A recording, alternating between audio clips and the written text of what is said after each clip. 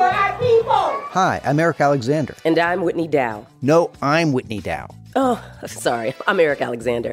And we want to tell you about our new podcast, Reparations, The Big Payback. You might know Erica from Living Single or Get Out. Or seen one of Whitney's documentaries on race, such as Two Towns of Jasper or Whiteness Project.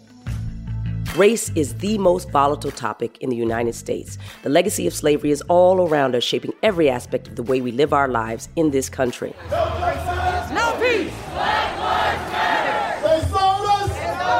They own us. Black Americans have been systematically excluded from reaping the benefits of their citizenship and subject to persecution, discrimination, and worse. When I see these photographs of these mobs of white people and children at the scene of lynchings, and I wonder, what is the message being passed on to those children? We're passed over for jobs, harassed, and even killed by the criminal justice system. The police officer who murdered my son was getting a 6-figure salary. So he was getting rewarded for killing my son. What if reparations could change all that? Black people want justice, and part of that justice is that you should not be able to come and walk by a slave market marker and not be moved by it, or at least have to reckon with it or see it.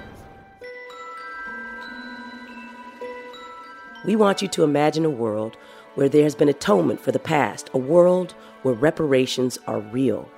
We'll take you to the first slave market in New York and make the economic case for reconciliation. We should get truth, we should get some money, and then after we do all that, we should have justice for people who have done us wrong. And we'll meet people, black and white, who think reparations is a horrible idea, both morally and economically. Some poor family, wherever they may be, they need help, but we're not going to give them help because of their skin color? If we were to pay reparations today, we would insult many Black Americans by putting a price on the suffering of their ancestors. We'll explore what reparations might look like in practice with some of the world's leading experts. Some folks may want checks, but what we're really talking about is closing that wealth gap and making people whole. Go behind the scenes in Congress. H.R. 40 is, in fact, the response of the United States of America long overdue. And visit a town in the Midwest that's passed the first reparations bill in American history. You must go to your own places and you must raise your voice in the same manner.